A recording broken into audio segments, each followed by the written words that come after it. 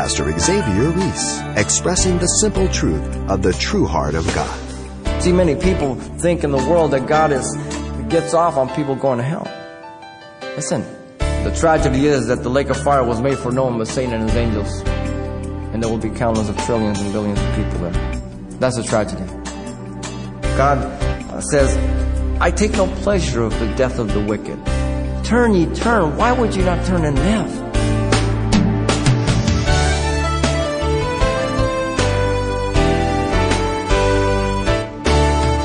Welcome to Simple Truths, the daily half-hour study of God's Word with Xavier Reese, Senior Pastor of Calvary Chapel of Pasadena, California. God's Word is true, and as such, contained within Scripture, we hear of the good news and the bad.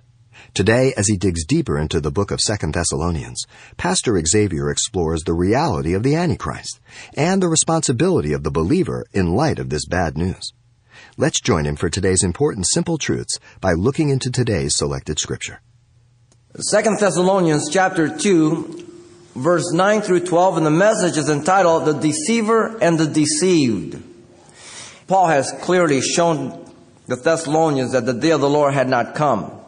There would first come a falling away, and he made that clear. Then the restrainer would be removed. Those two things had to happen. Then and only then would the Antichrist, the man of lawlessness, be revealed. Having done that, Paul reveals the deception of the man of lawlessness at his coming now, verses 9 through 12. And he tells us three things about this. Let me read it here. The coming of the lawless one is according to the working of Satan, with all power, signs, and lying wonders, and with all unrighteousness, deception among those who perish, because they did not receive the love of the truth, that they might be saved. And for this reason, God will send them strong delusion, that they should believe the lie, that they all may be condemned who did not believe the truth, but had pleasure in unrighteousness. These are the three things that Paul tells us and reveals to us about the deception of the man of lawlessness that is coming. It's certain. First, the nature of his coming in verse 9 and the first part of 10. Then the people of his following, the rest of verse 10. And then the outcome of his followers in verse 11 and 12. Notice first, his presence is physical. The coming of the lawless one. It is certain as you are sitting here this morning, the Antichrist is coming. He will be a real person. He will occupy a real point in time and will occupy real authority.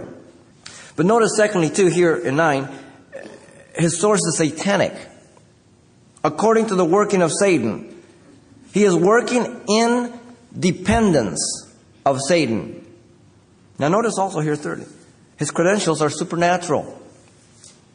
He reveals all power, meaning miraculous force. Power to cause craft to prosper, Daniel 8:25 and 11:43 says. He's going to be a bear on Wall Street. Craft's going to prosper.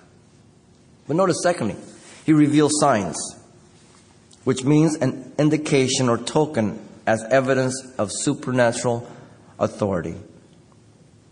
He's going to do things that people are going to say, did I see what I saw? Revelation 17:8 says, they that dwell on the earth shall wonder. Notice fourthly here, the beginning of verse 10. His character is descriptive, and with all unrighteous deception. He will appear as a man of peace. We've seen this in a white horse in Revelation 6. Yet war, famine, pestilence, and death will follow him. Now notice secondly, the people of his following in verse 10, the rest of it. First, their spiritual state is described. Listen, those who perish. Literally, who are perishing. They have been perishing, they are perishing, and they will perish. The movement is continuous. It climaxes with him. Those who have not been born again are said to be dead in trespasses and sins in Ephesians 2:1. When you're dead, you're dead. People can't respond because they're spiritually dead. So let's not get mad at them. What do you want dead people to do? That's why we preach they may be made alive. Those who walk according to the course of this world walk according to the power and the prince of the air, Ephesians 2:2. He's the God of this world, 2 Corinthians 4:4. He runs places. Now, he has parameters. God is in control, but he's the God of this world. Notice secondly here, their spiritual blindness is declared to be of their own choosing. This is very, very important. Their spiritual blindness is declared to be of their own choosing because they did not receive the love of the truth. Here's the reason.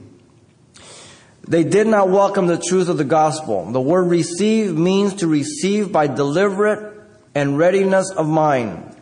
In Luke 16:4, the word is used for welcoming one into one's home. Knock on the door, they open up and say, "Oh, come on in." In fact, the word is used of the Thessalonians welcoming the word of God in 1 Thessalonians 2:13. They welcomed. They embraced it. They brought it in. But notice also, they did not welcome the love of God. The word love is agape. God, unmerited divine favor. The love of the Father giving His Son, John 3:16. Rejecting it. They choose to make this decision of their own free will, having all the truth about God's Word, the evidence of creation, and the depravity of man all around them. Isn't that amazing? Once again, parents, you talk to your child, he's not walking. He's in the world. And you say, can't you see the difference between our life and others' lives? Can't you see the result of some of your friends, what has happened to them? Is that where you want to go? It's a choice. And your heart breaks as a parent. Because you know there's nothing you can do for them. Except pray, warn, set the boundaries. Notice thirdly, the end of verse 10. Their spiritual need is forfeited. Their spiritual need is forfeited. That they might be saved. They neither see themselves in need of salvation from sin or see themselves as sinners. This is a common event that happens every day. There are people who are out there today in Generation Y. That's the next one. Who do not know sincerely from their heart that there's anything wrong with sleeping with their boyfriend and girlfriend. Because they've been raised in complete darkness apart from God and apart from all morality and all absolutes. It's hard for some of us to understand that, but it's a reality in our world today. More people know about Coca-Cola than Jesus Christ. There are people in the United States today, there are people in Pasadena today, young people who have never heard about Jesus Christ. That's the America we live in today. The America of the past is past. We are in a post-Christian era. You want to see where we're going? It's scary. Make a study of any nation who's rejected the gospel and see what happens to her in a small time. England used to boast that the sun never went down on her kingdom. Where's she at now? Puny. Look at Germany. Look at Spain. Look at the United States. They do not acknowledge the human race as fallen or the product of sin. They are the fulfillment of Romans chapter 1. They take the truth and suppress it in unrighteousness, and they change the natural use of the woman and the man and say that's normal. And they began to worship the creature more than the Creator, which is blessed forevermore. They throw away the free gift of God, salvation by grace through faith, Ephesians 2:8-9. They insist on the covenant with hell and all the evil around them. God reveals the state of man clearly throughout the Scriptures. One of the most graphic descriptions, so that we would get the point, is Isaiah 64:6, that our righteousness is as filthy rags, a menstrual garment. Such a vivid picture so that we might understand how bad off we are so that we can come to God sooner. In fact, Isaiah 1:18, come, let's reason together, though your sins be red as crimson, they'll be white as snow. Isaiah 1:18. God reasons with us. God gives every person a choice to accept or reject, with the promise that none of their righteousness or unrighteousness will be mentioned. So whatever you've done, he says, I'll never mention if you ask forgiveness and if I change your life. But equally, Ezekiel 18 and 33 says that if you are walking in righteousness, in your righteousness, and then you turn away from your righteousness and begin to walk in unrighteousness, he says none of your righteousness will ever be mentioned. You'll die in your sin. People say, oh, thank God it's Old Testament. Really? You better read Acts 20. Paul says to the Ephesian elders, I am innocent of the blood of any man. Whoa, what's he quoting? Ezekiel. If you're not practicing righteousness through the power of the Spirit of God and the transformed life of Christ, there is no guarantee for you to be in heaven. Now, we're not talking about perfection. Remember that. We're talking about drastic change. Absolutely. God takes this so seriously that at the end of chapter 33, verse 11 of Ezekiel, God says, I take no pleasure of the death of the wicked. Turn ye, turn. Why would you not turn and live? Once again, pleading with man. See, many people think in the world that God gets off on people going to hell. As if God is saying, hey, you want to be saved? Yeah, you do. Oh, no, can't have it this time. You know, like if God is just, or you're looking around saying, Gabe, go get my club. Listen, you want to know how God feels about you if you don't know Jesus Christ? Look to the cross. That's how much He loved you. He died for you. He's serious about the plan of salvation. The tragedy is that the lake of fire was made for no one but Satan and his angels. And there will be countless of trillions and billions of people there. Matthew 25:41. That's a tragedy. Now notice thirdly in verse 11 and 12. He gives us the outcome of His followers. First of all, God will honor their choice. This is scary. God will honor their choice. God will send them strong delusion. The reason is not based on God's lack of love, not lack of patience. He's not throwing a spiritual tantrum fit. He's not getting His way. He has communicated His love letter, the gospel. They have rejected it over and over again, continuously. There is a line, I don't know where, that once a man crosses, God in all His love can do nothing. We're constantly warned. Abide. Continue. Don't be deceived. Return. Repent. The word delusion means a wandering, whereby those who are led astray roam here and there. Isn't that a picture of so many people today, even in the church? Here, there. They're not stable. Like children tossed to and fro with every wind of doctrine. The word is used always in the New Testament of mental strategy, wrong opinion, error, and moral or religious. In fact, it is an active forwarding of evil in and through the man of lawlessness. It ends with him, the epitome of it. Notice also that God will allow them to believe the lie. And the word lie means a conscious and intentional falsehood. The outcome is that they should believe the lie. Literally, the lie Satan.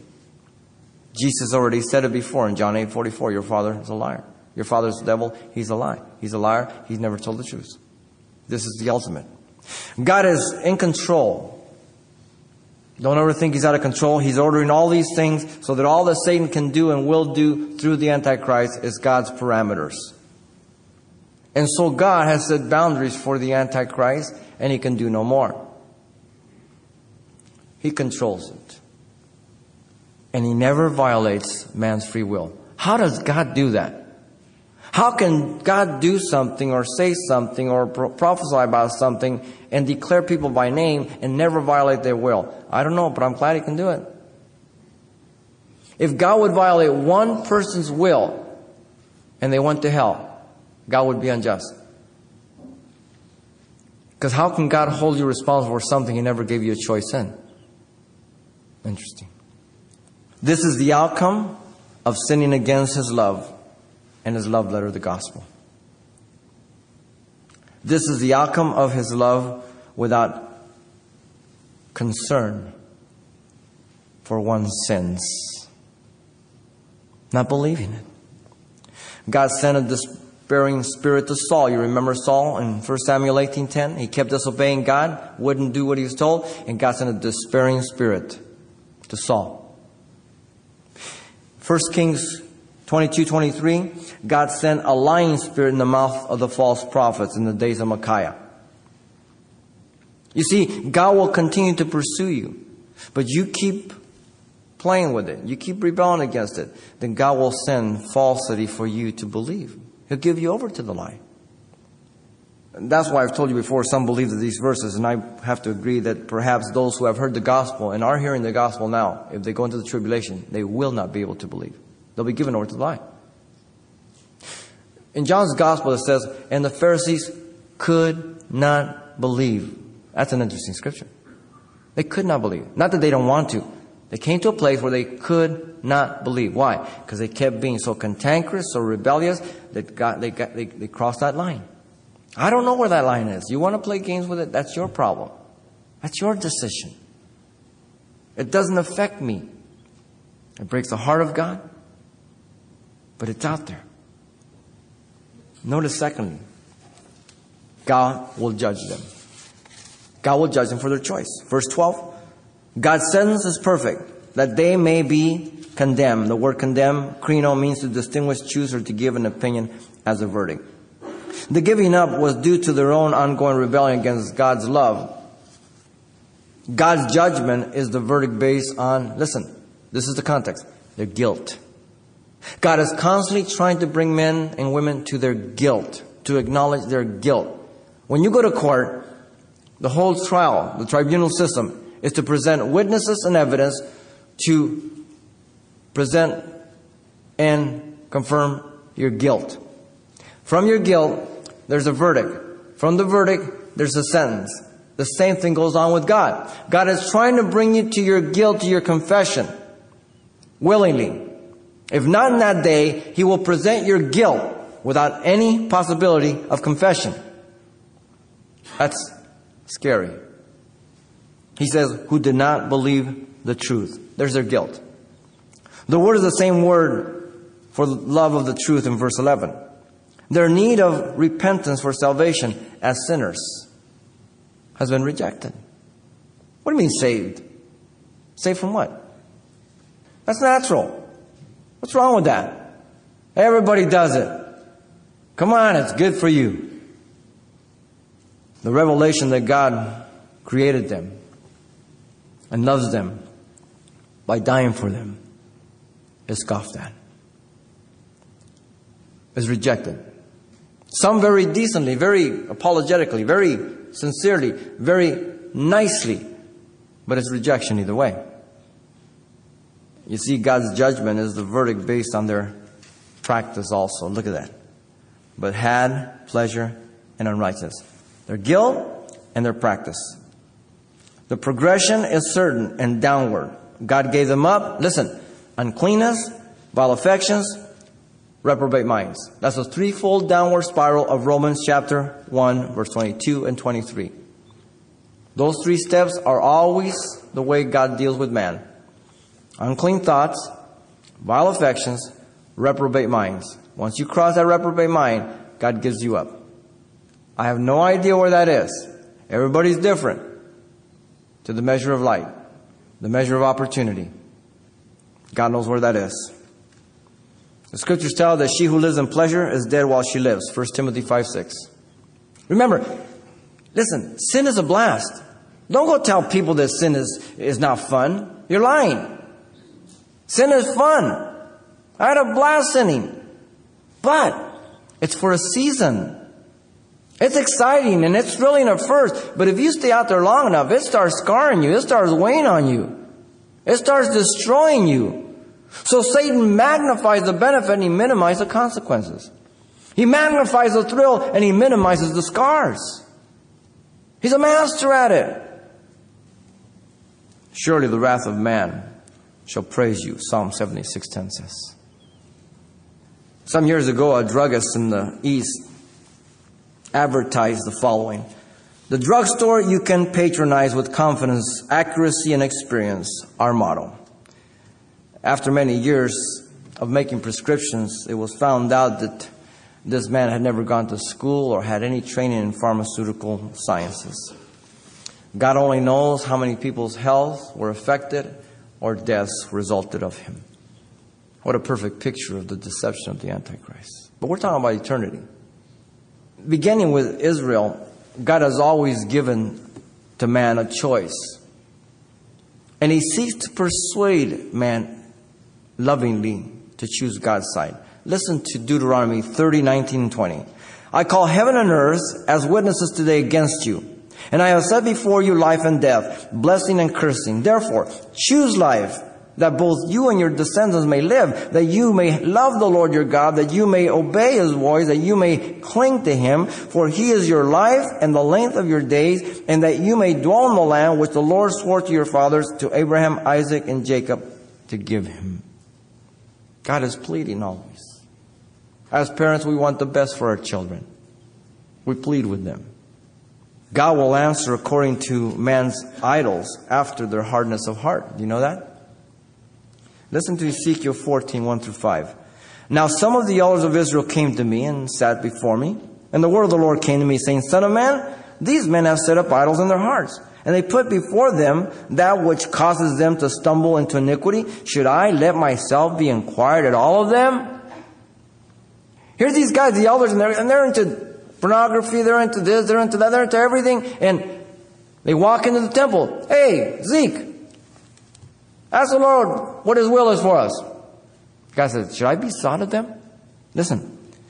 Therefore speak to them and say to them, Thus says the Lord God, every one of the house of Israel who sets up his idols in his heart and puts before him that causes him to stumble into iniquity, and then comes to the prophet, I, the Lord, will answer him who comes. Listen, according to the multitude of his idols, that I may seize the house of Israel by their hearts, because they are all estranged from me by their idols.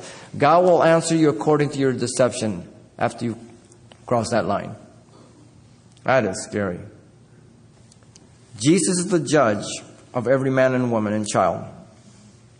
John 5:22 and 23. For the Father judges no one, but committed all judgment to the Son, that all should honor the Son, just as they honor the Father. He who does not honor the Son does not honor the Father who sent him. All will face Jesus Christ. The standard will be his word, the intent of the heart, nothing less. This is the outcome of his followers: eternal separation. I'm glad Paul has revealed the deception of the man of lawlessness that is coming to warn the deceived. As they are described here by the nature of his coming, it's satanic. The people of his following are spiritually blind and dead. And the outcome of his followers is eternal separation. Once again, it should cause us to become more passionate in love with Jesus, to make sure we stay on track, and then we might ask the Lord, how are you going to use me, Lord, to reach out to others? So important. Are you deceived? You need to repent. Are you walking with God? Then you need to pull people out of the fire.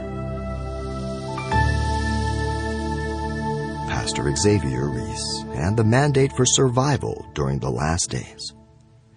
And if you'd like to share this message with a friend or loved one, ask for the title, The Deceiver and the Deceived. It's available on CD for only $4. And this will also include everything Pastor Xavier shared the last time we were together as well. So once again, the title to ask for is The Deceiver and the Deceived. Or simply mention today's date.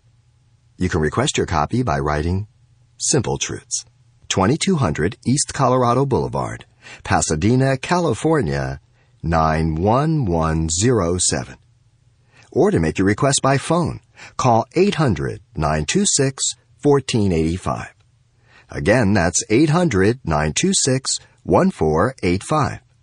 Or the address once again is Simple Truths, 2200 East Colorado Boulevard, Pasadena, California, 91107. And please help us by including the call letters of this station somewhere in your correspondence. This information is helpful when we check on the impact of this outreach in your area. From order to disorder is what we've come to expect for the world we live in. But coming up next time, some relief from the turmoil. Be back for more Simple Truths with Pastor Xavier Reese.